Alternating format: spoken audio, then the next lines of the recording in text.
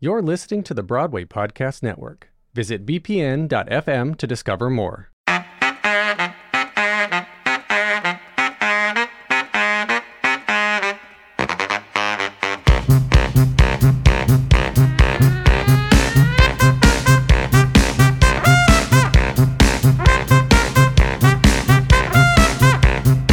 Welcome to The Fabulous Invalid, a Broadway-centric podcast where we take a 360-degree view of the theater through interviews with actors, writers, directors, designers, and everyone in between.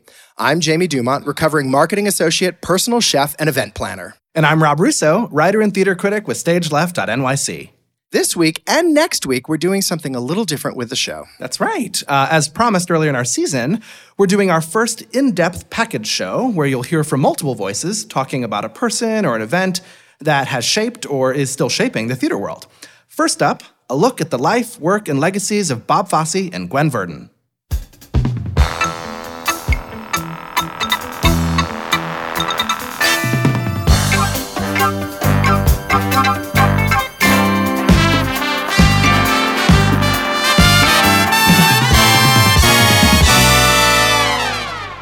In case you somehow don't know, Bob Fosse was a dancer, choreographer, and director of stage and screen whose distinctive style made him one of the greatest, if not the greatest, auteurs of the American musical theater. He racked up 8 Tony Awards for work on stage with musicals ranging from The Pajama Game, Damn Yankees, and Redhead in the 1950s to Sweet Charity in 1966, and Pippin, Chicago, and Dancin' in the 1970s, not to mention his Academy Award-winning direction of the iconic 1972 film version of Cabaret, and his autobiographical masterpiece, All That Jazz, in 1979. Actress and dancer Gwen Verdon was the hottest and most acclaimed musical comedy star of the 1950s, teaming up with Bob on Damn Yankees and going on to be his muse and wife. Along the way, she won 4 Tony Awards for her star turns in Can-Can, Damn Yankees, New Girl in Town, and Redhead. She created the iconic role of Charity Valentine in Sweet Charity and was the impetus behind the 1975 musical Chicago, for which her legendary performance as Roxy Hart would be her last on Broadway. The FX miniseries Fosse Verdon, which premiered back in April, brought a renewed interest in Fosse and Verdon back into the popular culture and the cultural conversation. So we thought we'd talk to some people who actually knew and worked with them. Because Bob and Gwen work so closely together, we'll talk with our guests about both of them over the next 2 episodes. Though you'll hear a little bit more about Bob in this first episode and more about Gwen in the next. Over the past few months, Rob and I sat down with Mimi Quillen, Jane Lanier, Chet Walker, and John Rubenstein, as well as Betty Buckley and Donna McKechnie, who we also interviewed for their own episodes of The Fabulous Invalid. Throughout this episode and the next, you'll hear their voices. So first, we'll let them introduce themselves. Hi, I'm Jane Lanier. I worked with Bob and Gwen initially on the revival of Sweet Charity, starting in 1985, opening in 1986 on Broadway. My name is Mimi Quillen. I worked with Bob Fosse and Gwen Verdon on the 1985 revival, I think it was 85, revival of Sweet Charity, starring Miss Debbie Allen. And I worked as a performer, and then I was brought in to help them reconstruct the show. And I was also asked to be dance captain, so I know where all the bodies are buried.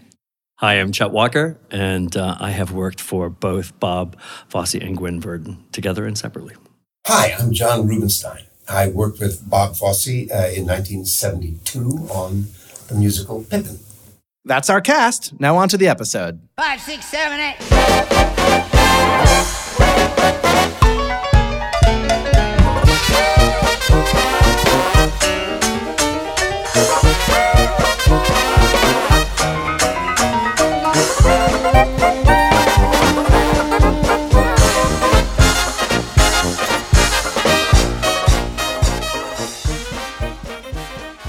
I first met Bob when I was rehearsing Night of 100 Stars 2, assisting Albert Stevenson. And we were in the Minskoff rehearsal studios. They're no longer there anymore. But there was no Google, right? No pictures. So I didn't know what Bob Fosse looked like. And I'm in the hallway, and there's this older gentleman, all in black, knee pads around his ankles, and he kept checking me out. And I'm like, oh, who is this? You know, why is this guy checking me out? And one day I was sick, but as we do, you rehearse anyway.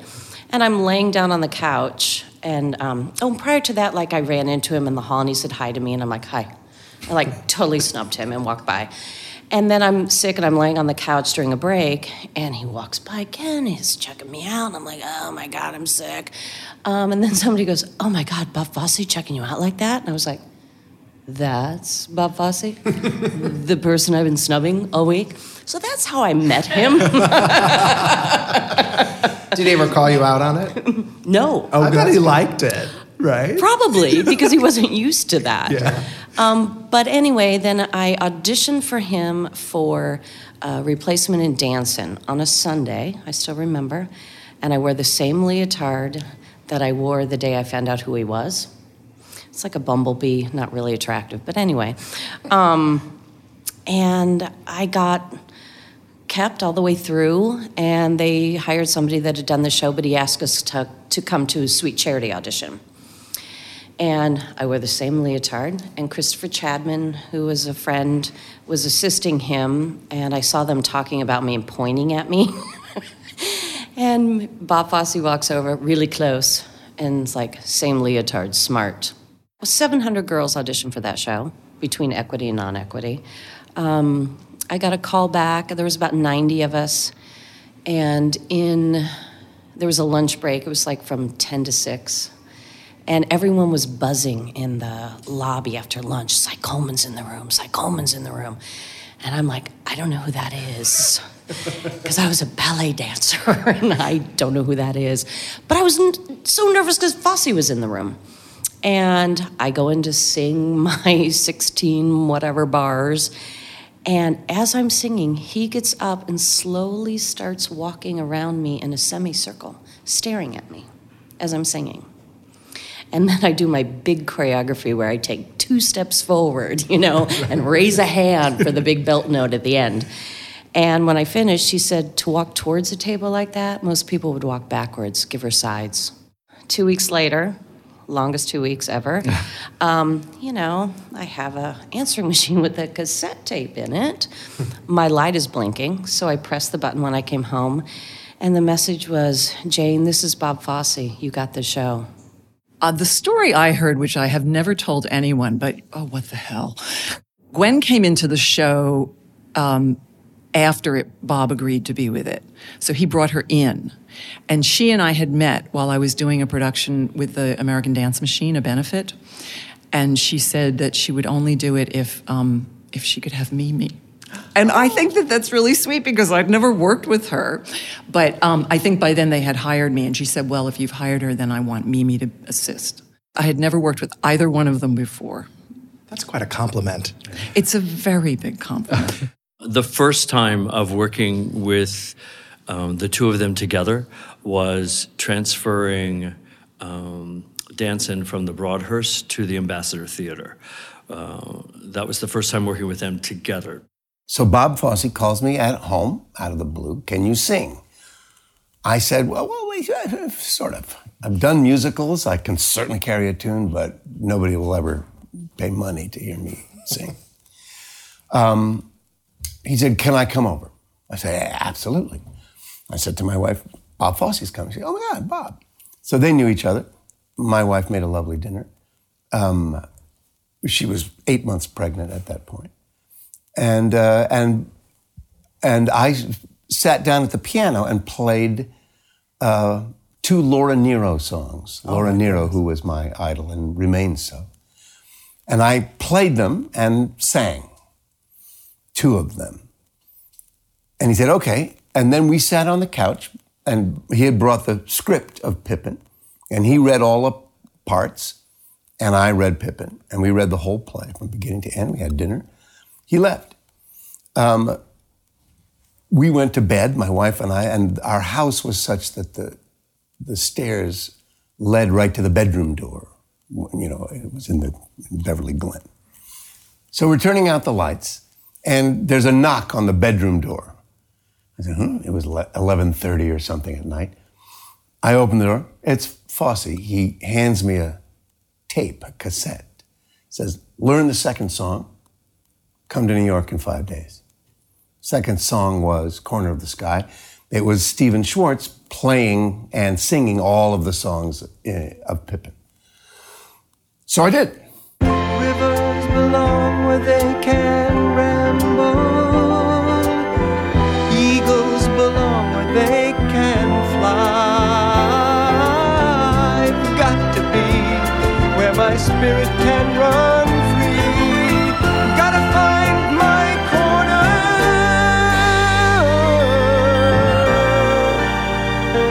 of the sky.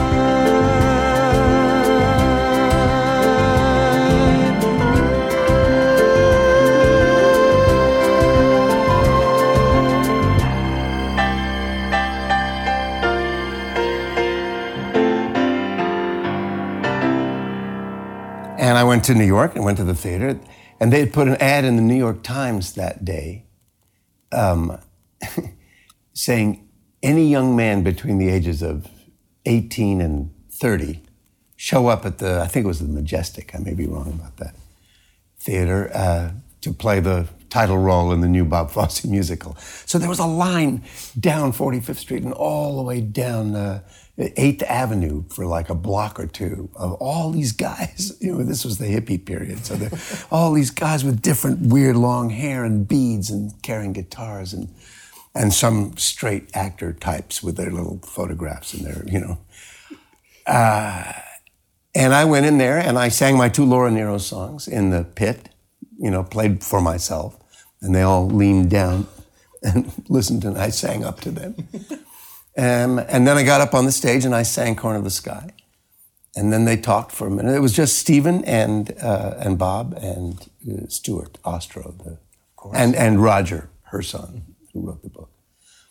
And then at the end, I stood there for about a minute, and then Bob came running down the aisle and said, "Part's yours if you want it."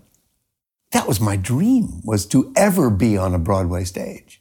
And for my first time to play the title role in a big musical and work with Bob, and I couldn't believe it. Kid grows up in New York, wants to be in the theater. Oh, he gets his first Broadway show. It's Pippin. Well, that's why I think I asked you that question about when Fosse said the show was yours. That's not a common occurrence. That's the only other person who ever did that to me was Mike Nichols.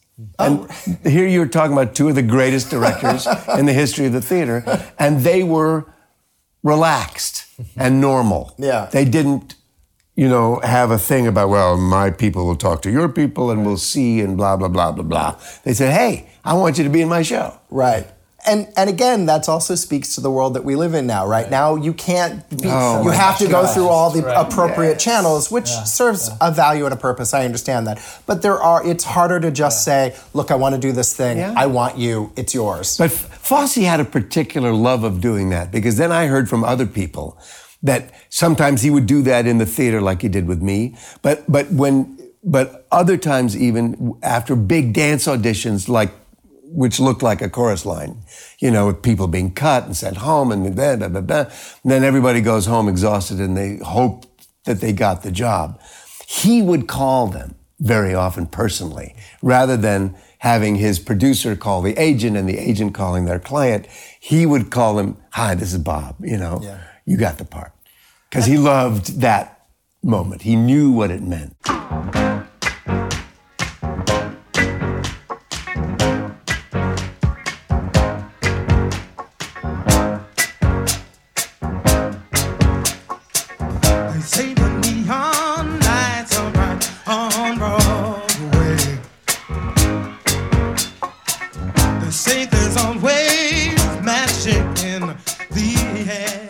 The very first cut for a lot of his, it's in All That Jazz film, you do a passe jump across the floor diagonally. And he would stand at the door, so you're jumping towards him, and the open door. And so if he cut you, he would say, "Thank you very much for coming," and shake your hand. Everyone. They say that I won't last too long on Broadway. I'll catch a Greyhound bus for home, they all say. Somebody like that who calls you personally to tell you have the show? That seems rare too. Yes. Oh my gosh. And then during our break, he was auditioning for Big Deal. So I showed up, and he said, I can't remember, one of the Broadway houses, and he walks over to me, he's like, Jane, what are you doing here? I'm like, well, I just wanted to audition for a new show for you, Bob. And he's like, okay, you can stay. So he let me stay, and I get all the way through. But again, he called me, and I happened to be home that time, and just said, he used to call me Janie, and he's like the only person that I allowed to call me Janie. He said, I want to keep you in Charity. And I broke down crying. I'm so seemingly always crying, but I'm not. But he's like, why are you crying? And I said, well, I just wanted to do, create something new. Rhythm of Life, the two of the guys, the assistants, were on their back, kind of walking on their shoulders backwards.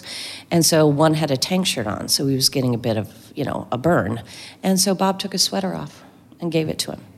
So those are the kind of things that you probably don't hear a lot about. You hear about all the other stuff. I met Gwen first, and I was doing a benefit for American Dance Machine, and I don't know if you know the format. That is hit numbers from Broadway musicals, and there's always a host. And she and Chita Rivera were hosting it up in New Haven, Connecticut at the Shubert. And I'd never met either one of them. And I had made it to the callback for the women's, I finally got it. I went to the men's open call, and then I went to the women's callback. They called me back. And I got into the theater that night, and immediately Gwen didn't even introduce herself. She just walked up to me and she said, there's a step in the show you're gonna hate. And she just, in that little funny voice, and she started talking to me like I had a job. And I said, oh, Miss Verdon, I just had an audition. I have no idea if I have a callback or anything. And we had a whole weekend of shows. So the next day, she came by my dressing room and knocked on the door and asked, could she come in? And I was like, of course you can come in, Miss Gwen, yes, please. And she came in and she said that Bob might want to see you again. And she handed me a little torn off corner of an envelope with Fosse, Minskoff, and a phone number on it. She said, call him Monday morning and he might want to see you again. But if he does, here's what you have to wear. And then she redressed me from head to toe in a much hotter, tougher, she kind of put me in what they're wearing in Chicago. She knew. She knew. And folklore, turns out, I found out later that, that Bob had said, when she said, did you hire Mimi? He said, Mimi who? And she said, Mimi, and he said, oh, Gwen, she's a good dancer, but she looks terrible. So then Gwen would say, you never knew how to dress until I told you what to wear. And I thought, well, I don't know if that's really true, but I'm very grateful that you told me what to wear. So I went back the next week and auditioned for him and did the entire chorus call all by myself. And then at the end of it, he just said, are these all your phone numbers? And I thought, isn't this in a film? And I said, yeah, you can call me. And I went in one more time and I was hired. I went into the Edison where Old Calcutta was still playing. And it was he and Cy Coleman. And they, it was so funny. It was like, Mimi, this is Cy, Bob, this is, I was like, well, hi, guys. And I sang Take Back Your Mink from Guys and Dolls. Like, that's like the worst song in the world. It turns out Bob hated that musical, I think. But anyway, he hired me.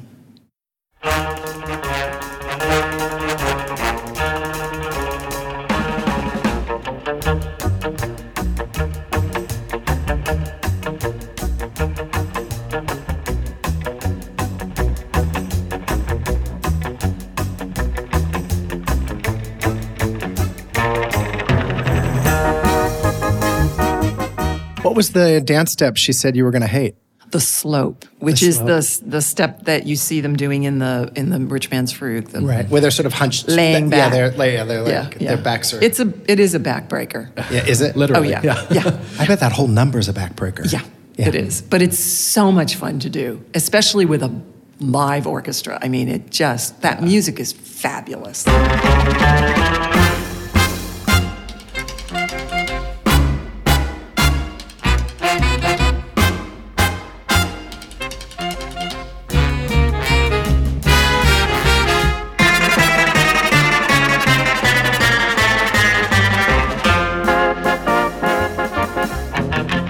say what you will about the film, but that number is beautifully shot in the film. Yes. I mean, it's gorgeous. And one of the folklores that Gwen told me is that they didn't have a movable cam at that point, and so he was in a shopping cart that she was pushing him around in to film those shots. Oh my God. And and I also remember Bob saying in pre-production when it was just the three of us that he wasn't egotistical in the sense that he would say, I invented MTV. But remember, in the 80s, the videos, can you remember the videos from then? What they were called jump shots. It would go flash from one thing to another, which has thus shortened everyone's attention span down to almost zero. Mm-hmm. But in the Frug, he does those. Mm. Yeah. And he said, I created that.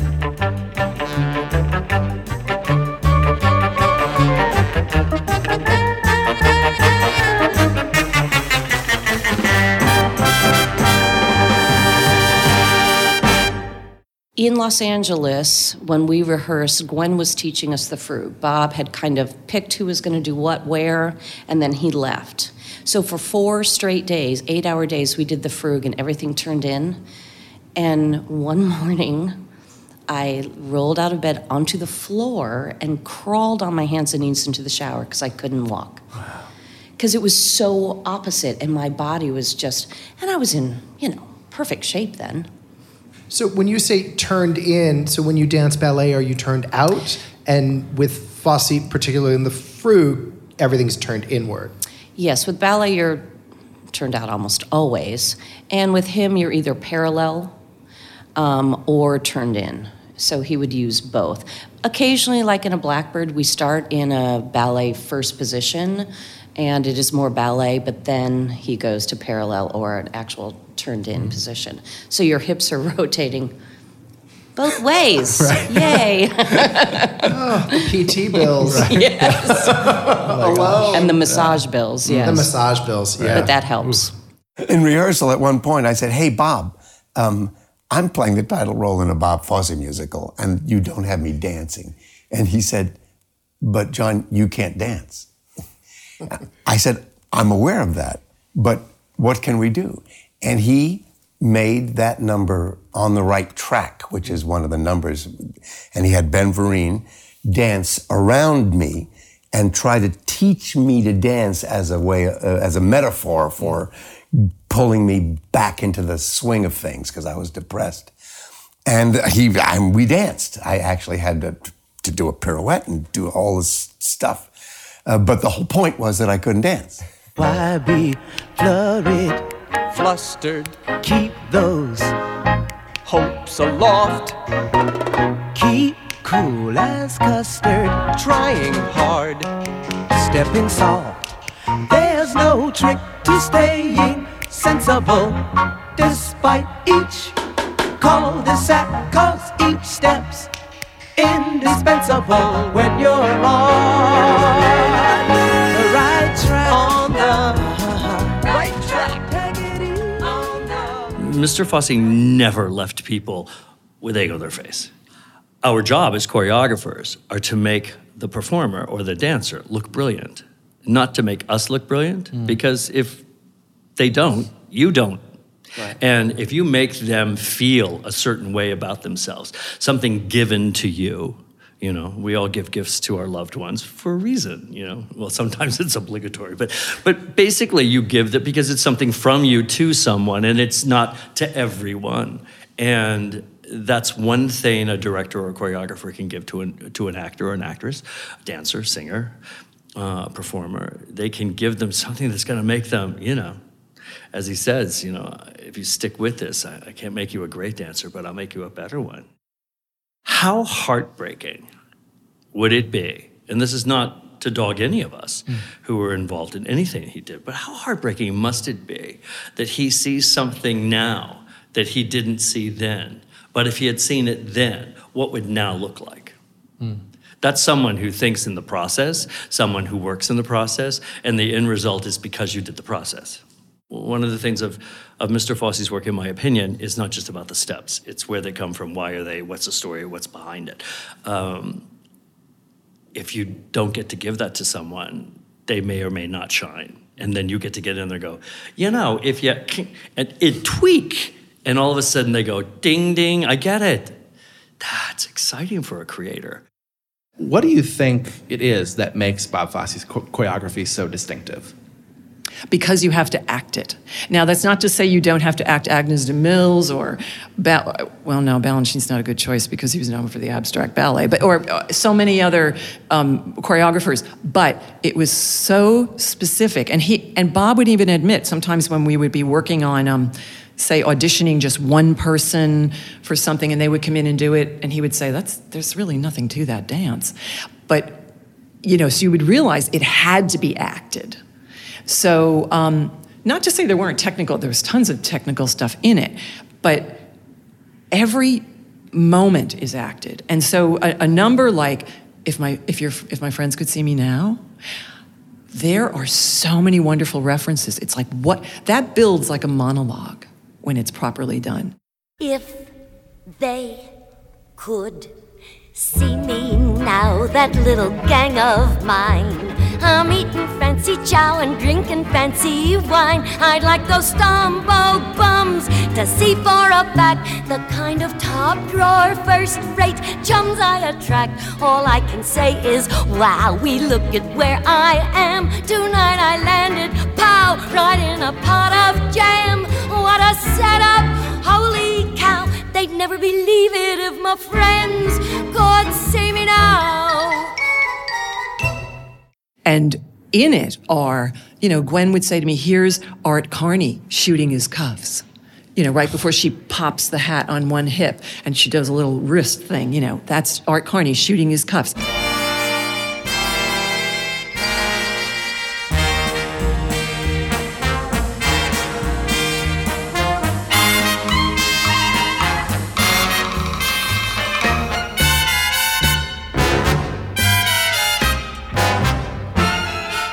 This is Reginald Van Gleason putting his hat on and strutting up the stage. This is Schnage Durante, when the first struts. So there's all these references, and then there's Groucho Marx going around. And Chaplin, isn't Chaplin in there? Yeah, and there's Chaplin in everything Gwen does. Yeah. That's true. And she would explain it to me. You scoot along on your heels, and then you grab the door frame, and you swing your hips around and shake your behind like a little fat girl who has to pee. They'd never believe it. They'd never believe it if my friends could see me now. Hi, girls, it's me, Charity.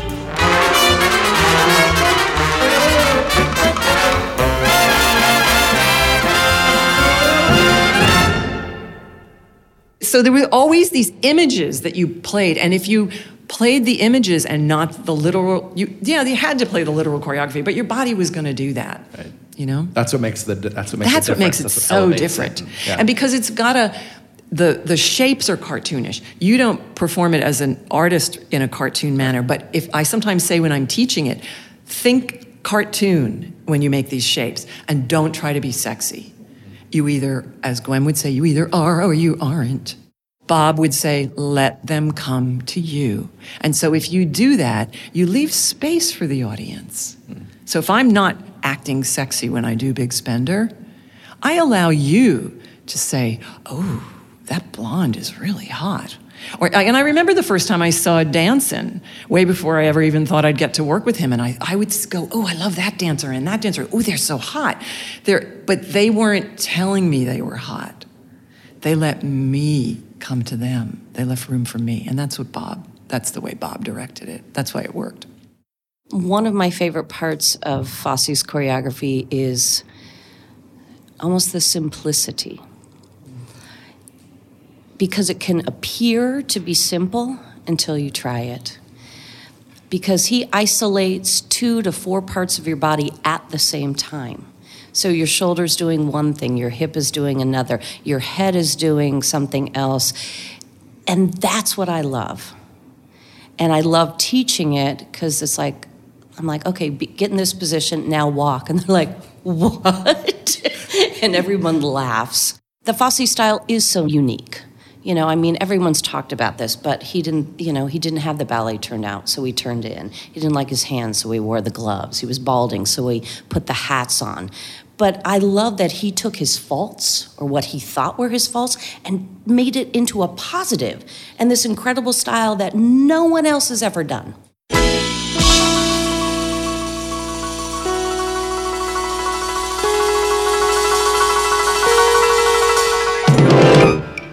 My name is Candace. My name is Jennifer. My name is Rima. My name is Danny. My name is Autumn. My name is Sandal. My name is John. My name is Gary. And don't forget about our group fun plan.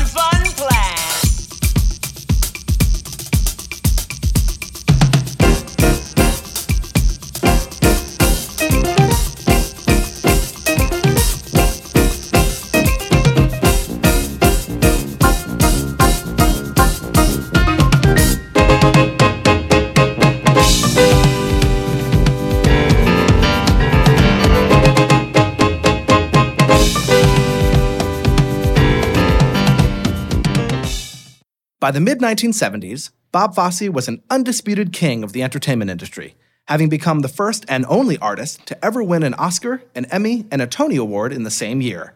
Still, there was something nagging at him, especially following the runaway success of Michael Bennett's A Chorus Line in 1975, which had eclipsed his last original collaboration with Gwen, Chicago. In the years after, he'd openly confessed to confidants, "How do you call yourself a choreographer when you never did a ballet?" And so, he created a new musical song and dance entertainment called Dancin', which took Broadway by storm in 1978 and became the second longest-running show he worked on in his lifetime, after Pippin, running from 1978 to 1982 and launching 2 national tours from 1979 to 1983. A daring show reflecting his sole authorship, it had no book and few lyrics, but was an unabashed celebration of dance, ranging from tap to dance to ballet, all in that distinctive Fosse style. If the movie All That Jazz would be the autobiography of his life, Dancin' was the autobiography of his choreography. It's never been revived, there was no cast recording, and little video exists online, so it's easy to forget about Dancin', but it was an important show in his career, his ballet, and remains a major part of his legacy. Dancin'. Dancin'. Dancin'. Come and see Dancin', a new musical song and dance entertainment.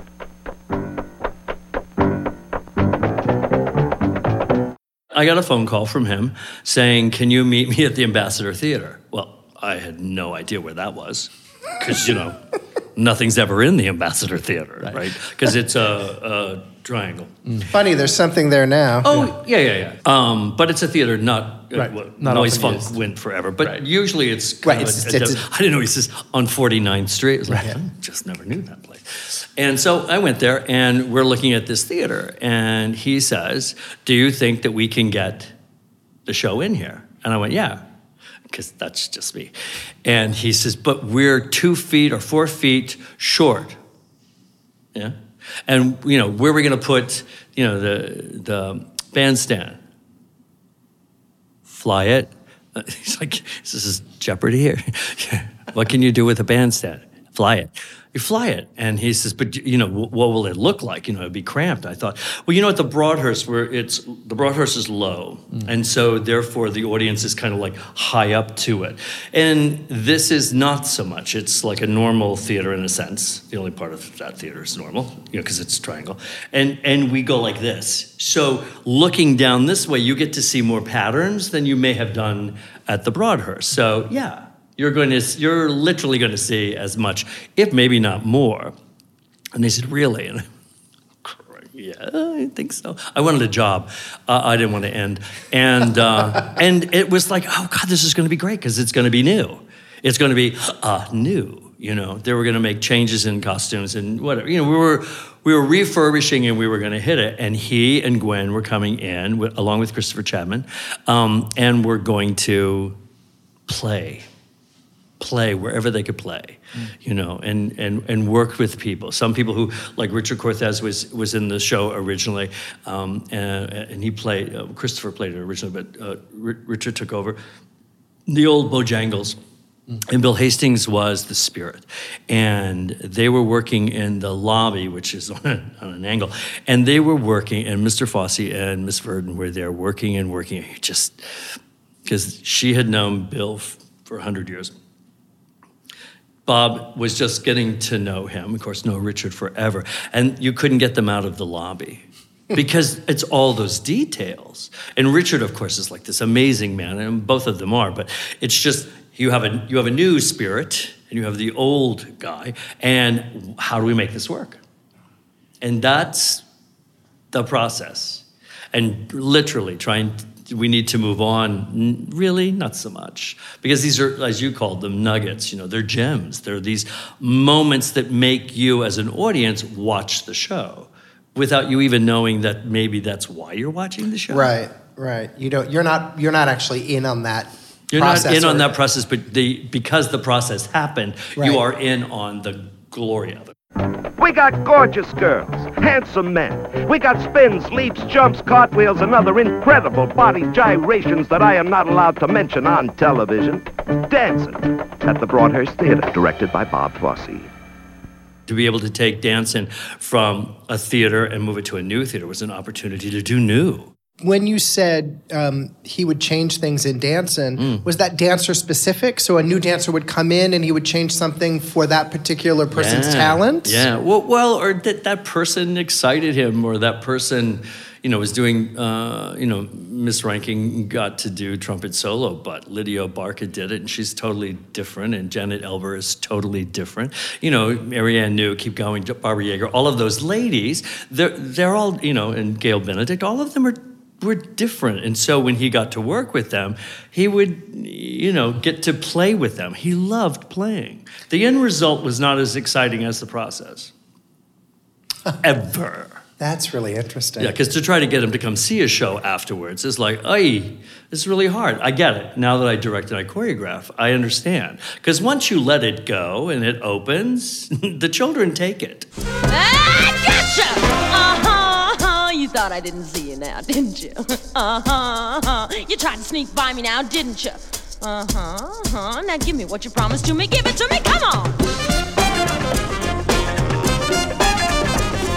You promised me the day that you quit your girlfriend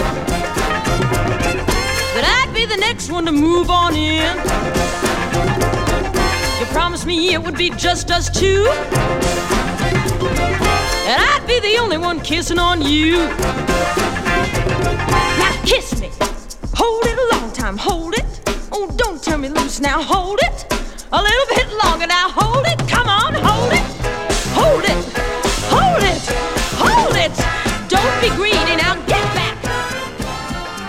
When we sat down with Betty Buckley back in August, she shared the story of how she came to be cast as the replacement Catherine in the original Broadway run of Pippin, and how she got to know and work with her idol, Bob Fosse.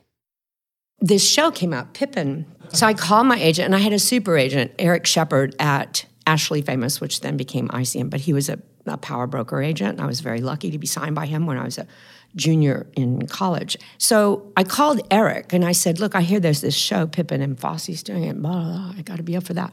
He said, oh, there's no part for you, Betty. And I was like, what do you mean? There has to be. No, it's Bob Fosse. He's like, well, no, there's nothing. All right, so I go see Pippin, and of course, Jill Clayburgh, wonderful Jill Clayburgh, is doing Catherine. And I'm like, what? There is a part, and Jill Clayburgh's doing it. And she's Eric's client, too. Why did this happen? I call him, and I say, Eric. And he said, they didn't want to see you, Betty. And I said, what do you mean? I have to meet Fosse. It's everything to me. You don't understand. And he goes, they don't want to see you. And I'm like, okay. So 6 months go by, and there's this great prop guy who also was on Cats with me, and just a genius guy. And he sees me on the street and he says, Betty, are you going in for Pippin? And I'm like, what? And he says, Jill's leaving and you've got to audition for Pippin. And I'm like, what? So I call Eric and he goes, they don't want to see you, Betty. So a few days later, I get a letter from Michael Shurtleff, who was the casting guy. Miss Buckley, our prop man Merlin says that you would be interested in coming in for Pippin, and your agent told us you were out of the business. And we would like to see you Wednesday. Mr. Fosse looks forward to meeting you, and Mr. Osher sends his love. Mm-hmm. I call Eric. I'm like, Eric? And he goes, oh, Betty, for Christ's sake, don't be so naive. He said, I didn't send you in because, I could get $150 more a week for Jill. So I went in and I got to sing and dance and everything for Bob Fosse. And I was like, oh, this is like a dream come true. And they cast me in. He came back and directed me into the show instead of having the stage manager put me in, which that must was have been great. Incredible. And I learned so many wonderful things. Like one day he comes up, and he was really funny because he would smoke cigarettes constantly and they would burn down to his lip. And there would be like, I don't know how he did this, but there would be like at least an inch or an inch and a half of ash still attached to the cigarette on his lip. And I was like, how does he keep that balanced, And he never wanted to make eye contact. So he's always, and I'm always like, and this is the Texas girl thing, trying to be in his eyes, like trying to get his eyes. So I was always dancing around him to try to be sure I saw him straight on. And he was always avoiding that. It was really funny. And so one day he comes back and he used to give me these beautiful notes about my performance as Catherine. I learned so much. And he came in and he said, Betty, I said, yes, sir. And he said, you're a very talented young woman. I said, thank you. And he says, and you're a very supple performer. I said, thank you. And he said, you're a little too polished sometimes. And he said, so when you feel good about what you're doing, just think about this. It's probably wrong. I don't want anyone around me telling me what I did, I want to do. And it was not the first time I had heard that. When we did the revival of Pajama Game with Hal Linden, Barbara McNair, Cab Calloway, Willard Waterman, Mary Jo Catlett, keep going. There was a question of the show, because he had just opened Pippin. And he was overheard, because we were in the wings all going, we're going to be fired. And it was, I have no idea what I did in 1954, but if you'd like me to do something new. So from my experience, which a lot of my experience is different than a lot of other people's experiences, which is great, but I'm not going to change my tune about that. He didn't want to recreate. I mean, he took Sweet Charity, I'm sure you've heard this, and he took like 20 some odd minutes out of it, because in 1965 and in 1986, it's just, or 85, it's different, people's attention span or whatever, and he was great at doing that. And Gwen remembered what she did. She was, she was Charity. Probably knew everything. They're working together on that was great fun to watch.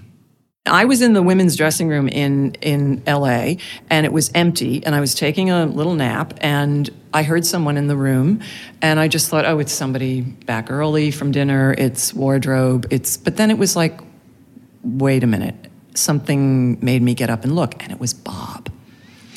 And Bob was not touching anything, but he was going through the dressing room looking at each one of our dressing tables, which is kind of creepy and also kind of really lovely. It was just like Bob. I mean, it was like so wrong and so right at the same time. You just couldn't resist him. And I saw him and he just looked at me. We looked at each other through the mirror and he just said, I just love seeing all your photographs and stuffed animals and where you sit. And he loved women, So he was a little taken aback. And then he just said, Gwen tells me that you can sing Big Spender with a lit cigarette in your mouth. And I said, well, yes, I can. I don't know if I could, but I thought, well, if Gwen says I can, I can. I know what she's doing. Because she was doing that all the time. Oh, that there's a wink on that beat. You do it. She was always threading lovely little things and shooting them my way. You do that. You do that. And to other people. But yes, I was treated a little bit. But, doing extra work. So anyway, he then said to me, here's how you do it. And he did his classic cigarette. Of course, we could smoke anywhere those days. And he lit up in the dressing room and he tucked it in his molars, in the back and said like this. And I remember saying, can I smoke a 100? because I didn't want it that close to my face. And he said, well, I don't know if they had them back then. And I thought, oh, for God's sake. But I did wind up smoking 120s because it was that. It would just burn, and especially when the curtain came up. This was a few numbers into the show, but you're still getting the backwash of the air conditioning coming at you, the air. And so during Big Spender, there was a whoosh that would happen, and I would have tears running down my eyes because the smoke is going in it, and you can't blink during that number. But I did that, and it was Anne Reinking when she came into the show. She said, he gave you that cigarette, and if I were you, I'd have the fire engines coming after me. Smoke it. And I was still trying out how to smoke it in the number, but she was the one that said to me, he gave it to you, use it. The minute you walked in the joint, I could see you were a man of distinction, a real big spender. Good looking, so refined. Say, wouldn't you like to know what's going on in my mind? So let me get right to the point. I don't pop my cork for every guy I see. Hey, big spender!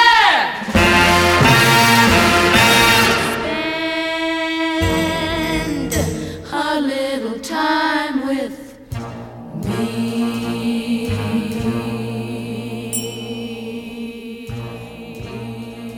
When you were staring and you were we were looking into the 12th row of the orchestra. Oh, you all looked into the same row? We all looked into the same row, but straight ahead of ourselves. So there was this sort of bending of reality. There's one customer, but we all look straight ahead at that one customer. And the only time we all sort of gather and you appear to be looking at the same person is when they all run to the edge of the bar and it's on stage left, and it's called the amoeba, where they slink along and then they break up. What do you say to her? Hey, how's about a laugh? I could give you some. Are you ready for some fun? How would you like a... Let me show you a good time. Hey, big spender! Hey, big spender!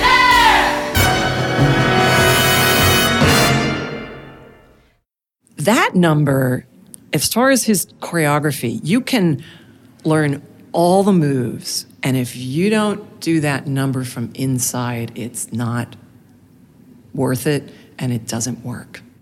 Bob would go down the line in rehearsal and he whispered in our ear, "Pick me," which was very interesting. Because again, it was, okay, how many meanings are there? But he was also, the pick me was when we would sing me, and our lips had to be like a combination of a kiss and saying pick me. It had to be internal pick me, why I needed to be picked, and so he really pitched us against each other to compete. And even though that was a particularly close cast, we were pitched against each other to compete, and it was fun. We would see what so-and-so had come up with. Oh, I see. And we were all wearing those press-on nails, and our hair got bigger, and our boobs came up higher, and it was just fabulous. Hey, big spender! Hey, big spender! Hey, big spender!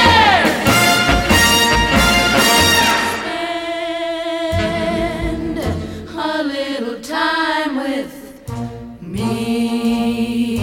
Fun, laughs, good time. Fun, laughs, good time. Fun, laughs, good time. How about it, palsy? When we were given that number, I swear, the 10 of us in that revival, we almost broke parts of our bodies just to get into the most torqued positions we could find. We did it. Bob inspired that. You would do just about anything to make it work for him. if you were picked by him, you got to wear the mantle of being a Fosse dancer. And that was very special, and that I will always have, and I feel proud of being able to wear that mantle. But there was also something, you never did less than 300% for him. And it wasn't because he was demanding or, hard on us, because with Charity, he was fantastic the whole time and a gentleman. And we're doing I Love to Cry to Weddings, and he's like, I want you to move, 3 numbers to the left. And he would come up and take your hand and move you, ask you to move. So you wanted to be the best you could be for him, always, at all times. And not in a, oh my God, I hope he likes me way, but because you were proud and you wanted to make him proud. For the most part, we were on the same wavelength, and he was very respectful. Now, he had his reputation for going after the girls. So I'm not sure if all the women dancers, and I've been married to 2 of them, in fact, would say he was respectful. I don't know. But from my vantage point, and not just to me, but sort of to everybody, including those women that he was attracted to, he didn't act like he had all the answers and it was your job to somehow glean what they were and come up with them, either as a dancer or as an actor or as anybody else. We were working together, and that was extremely uplifting. And I can't say that every director has treated me that way or in their sort of work mode treats everybody else like that. He was respectful, he was sweet, he was funny, and yet he knew exactly what he was doing.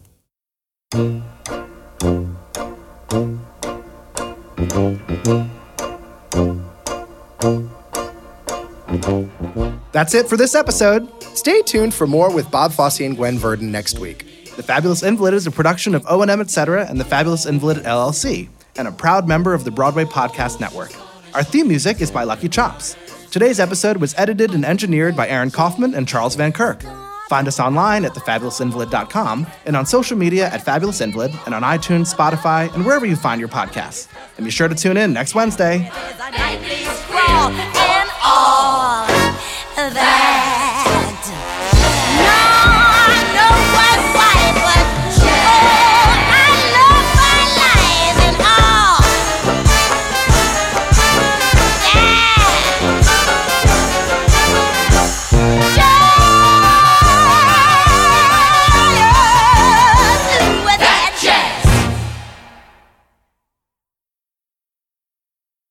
Hey, it's Leslie Odom Jr. here on the Broadway Podcast Network to tell you about the Rise Theater Directory, a program of Maestro Music. Rise is a national online resource designed to connect and empower backstage and administrative and creative theater professionals from underrepresented backgrounds.